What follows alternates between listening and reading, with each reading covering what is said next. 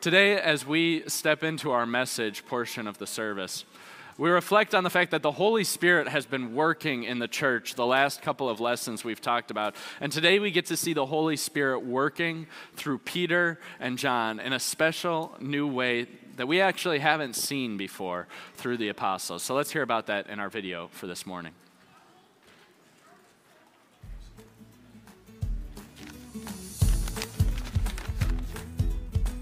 One afternoon at 3 o'clock, two of Jesus' followers, Peter and John, went to the temple to pray. They saw a man sitting by the temple gate called Beautiful. Every day, the man's friends carried him to the temple because the man could not walk.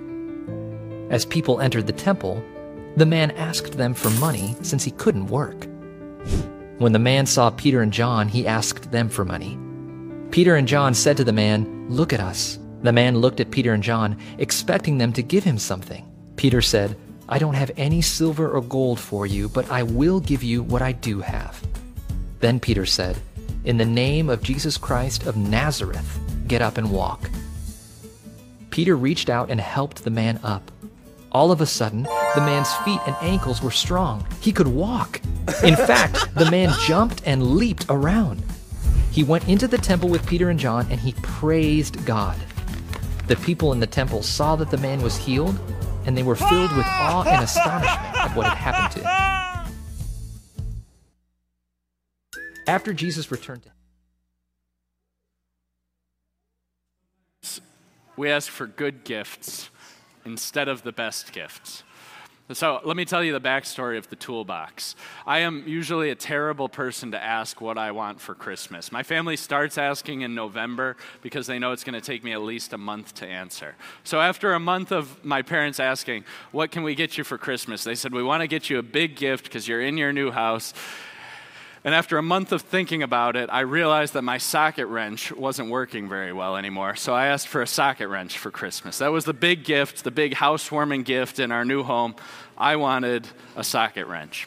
After a while, they convinced me that I probably needed a socket set also. So they convinced me not just to ask for the good gift, but to ask for the better gift. And then Christmas Day comes, and there's this huge box on the doorstep, the entire toolbox that's actually a game changer. It's not just the socket wrench that I thought I needed. It's not just the socket set that I thought would have been useful. But it's a toolbox that kind of changed the way my tools were. Now, in big ways, I think this happens in our lives all the time.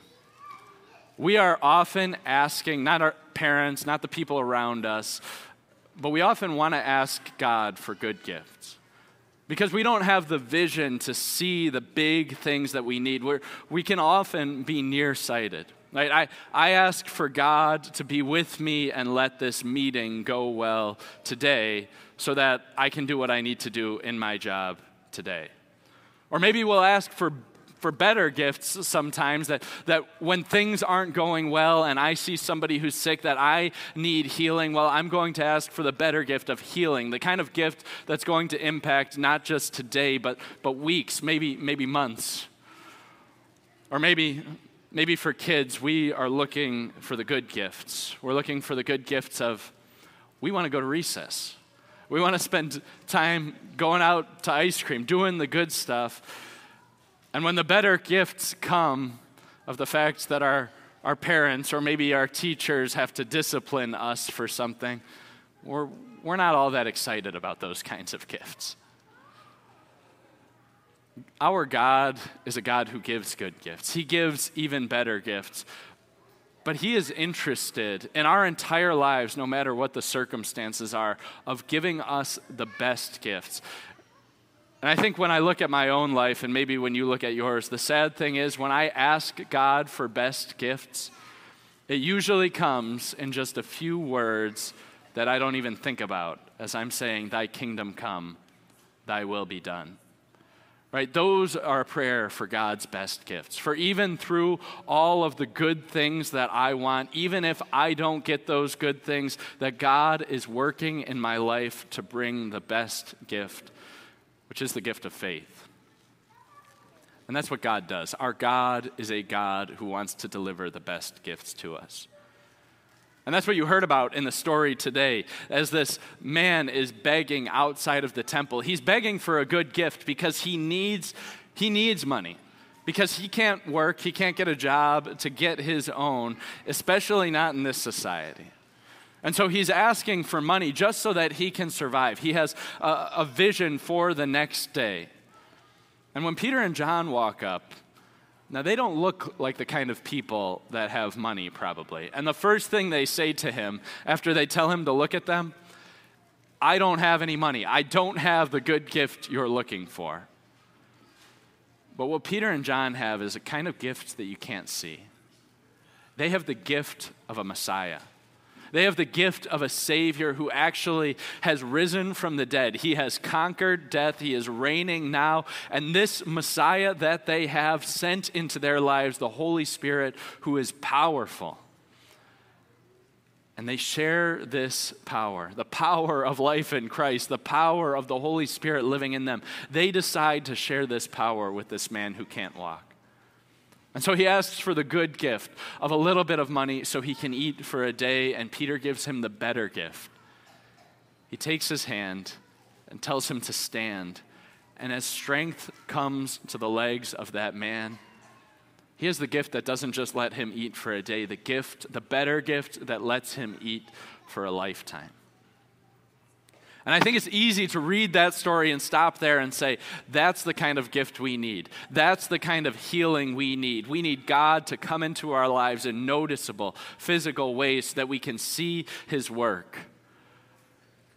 But as we keep reading, we recognize that God has an even better gift. In fact, the best gift to give to this guy, because he could have turned from that moment and went and got himself a job so that he could work to support himself and be better for his entire life. But instead, what he does is go into the temple with Peter and John. Because he recognizes the fact that Jesus is in control. And if Jesus is in control, he wants to spend his time praising God because he sees that God has given him the best gift, not of a day of eating, not of a year or a decade or even one lifetime of eating, but God has given him the gift of living the life he was created to live forever. That's the kind of gift that God gives. That's the kind of gift that God wants to give to us today. And recognize in this story that even if we're asking in our lives for good gifts and better gifts, those are good prayers, right? It is good to pray for good things. It is better to pray for better things, but we shouldn't in our prayers forget about the best things that God wants to deliver to us. And I know that a lot of us came here for maybe a lot of different reasons. There's a good reason to come here. One good reason is to see there's the cutest choir in the world is going to sing today, and you guys get to see that, and that will lift you up and give you a smile as you leave here that will go with you for the rest of your day. There's an even better gift here, which is the fact that there are adults in this room who really genuinely want to care about your children, who want to support them and all of the things that they're going through. And that's awesome if you came here today to have those adults. And if you haven't felt that yet, start caring about and investing some of the kids around you, and you'll see that there are parents who will invest in your children pretty quickly. That's an even better gift. But even though God is working those good and better things in our lives, we can't miss out on the best gift that he's giving, which is faith, on the kind of gift that Penny and Miles and Oliver got to receive this morning. That gift doesn't last for today. It doesn't last for a lifetime. This gift lasts forever.